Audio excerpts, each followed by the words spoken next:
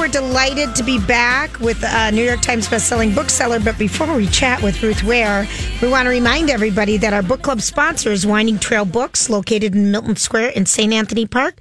Buy local. You can. They even will ship it to you local. All right, Ruth, hello. Hello. Hi, thank you so much for having me on again. Oh, well, we're Ruth, delighted. gosh, we had you on for In a Dark, Dark Wood, your very first book, and then I know. and then The Woman in Cabin 10, and then your next two books. You were too busy on your book tour, but we're so relieved that on the fifth book, which congratulations, and you've written another stunning one, that we have you back on, and we just, oh my gosh, the turn of the key had us at the turn of the first page. Oh, thank you. It was really fun to write, I have to say. It taps into a lot of our things that we freak out with the smart home era. So why don't you tell everybody the setup of the book? Sure. Well, so as you can probably tell, it's sort of loosely inspired by Henry James's Return of the Screw, although it's not a rewrite. But it begins in prison with a nanny who has been jailed for the death of one of the children in her care. And she's on remand, so she hasn't been convicted, but she's writing to a lawyer begging him to represent her. And she's explaining how she ended up in this situation. And she responded to this kind of too good to be true advert for an amazing post with this picture perfect family. So she goes up to this interview and she finds this incredible smart home. It's fitted out with all mod cons. It's got cameras in every room. It's got speakers. It's got a fridge that talks to you. And she's completely smitten by this house. So she takes the post and then discovers that maybe this perfect house and this perfect family aren't quite so perfect after all. Oh my God. I mean, how in the world did you get this idea? I don't know. I mean, books always come from this kind of swirling primordial soup of sort of different inspirations from everywhere, and it all sort of mulches together in the back of my brain until somehow a book comes out the front of it. But I think one influence for sure was definitely that while I was writing it, there were a lot of articles in the press about this growing phenomenon of smart home abuse, where like one partner has, typically it's one partner who's really tech savvy, and so they set up all the devices in the home, they have all the passwords, they have the apps on their phone, they understand how the system works. And the other partner just kind of goes along with it because, you know, it makes life safer, it's more secure, everybody likes having cameras, you know, you can program your lights from your phone, it's all great. And then if the relationship hits the rocks, they suddenly find that these devices can be used to control instead of, you know, for security, and they can become the victims of these things instead. So this was super scary to me, the idea of, you know, becoming a prisoner in your own home. And it just seemed like a great way of exploring a kind of ghostly tale where the ghosts weren't necessarily supernatural, but might be something a bit more technological. Right. And it does scare us. I mean, and it does, but she's living in, you know, this home that she goes to. You give all this wonderful architectural detail about this estate, you know, which really dazzles her as, you know, I've got to get this interview. Yeah.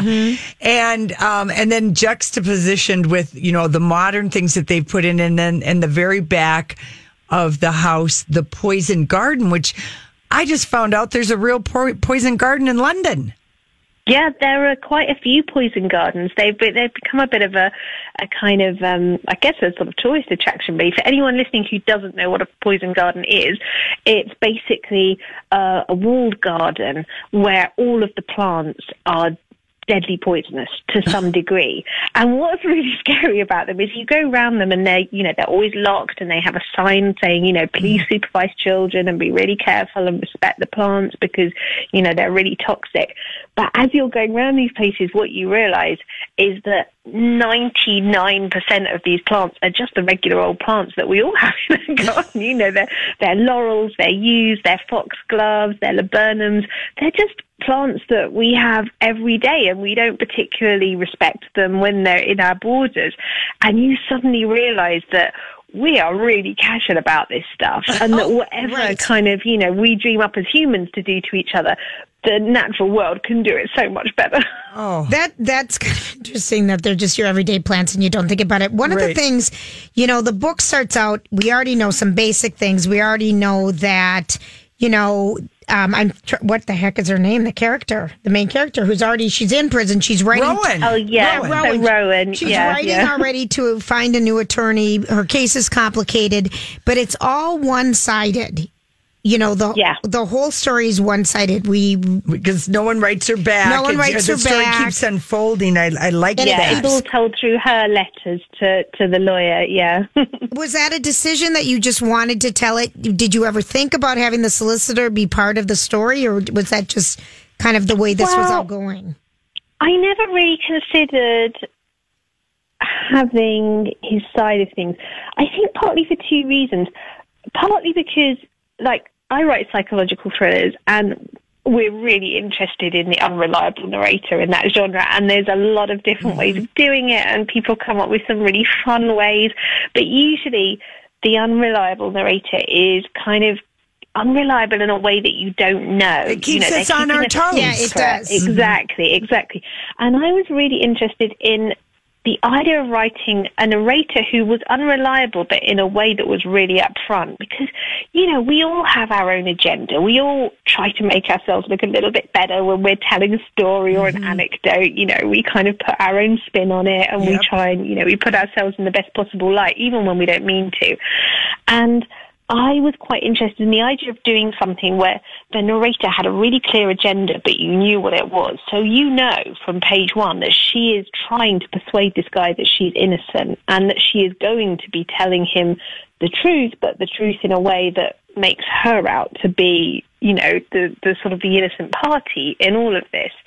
So partly I kind of wanted to keep it really one-sided because I wanted you to only ever hear her perspective and to be kind of a little bit unsure about how reliable that was. And you're right that's something that we kind of are getting a lot of in our thrillers. I love that. If you're just joining us, we're with Ruth Ware. Her latest book is Turn of the Key.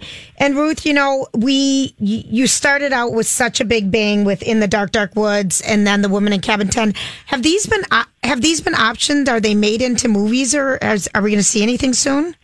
Most of my books are under option, but none of them have reached the screen yet. Well, damn it, we're going to root for you. We don't have much time with you left, Ruth. What's the last great book that you've read? Oh, my goodness. I should have thought up an answer for this. One that's really stuck in my mind is Our House by Louise Candlish, which has an amazing twist on the final page. And it didn't inspire the twist at the end of this, but I was so in awe of what she did and the way she turned the whole story on its head on the very last page. I guess tried to do something a little bit similar with this book. I don't know if I succeeded. Yeah, you're Ms. Twisty yourself and your story writing, and it's just so wonderful to talk to you again. We love your books, The Turn of the Key. I highly recommend. I'm sure somebody has already scooped that up. But which book would you like to see first on screen of all your books?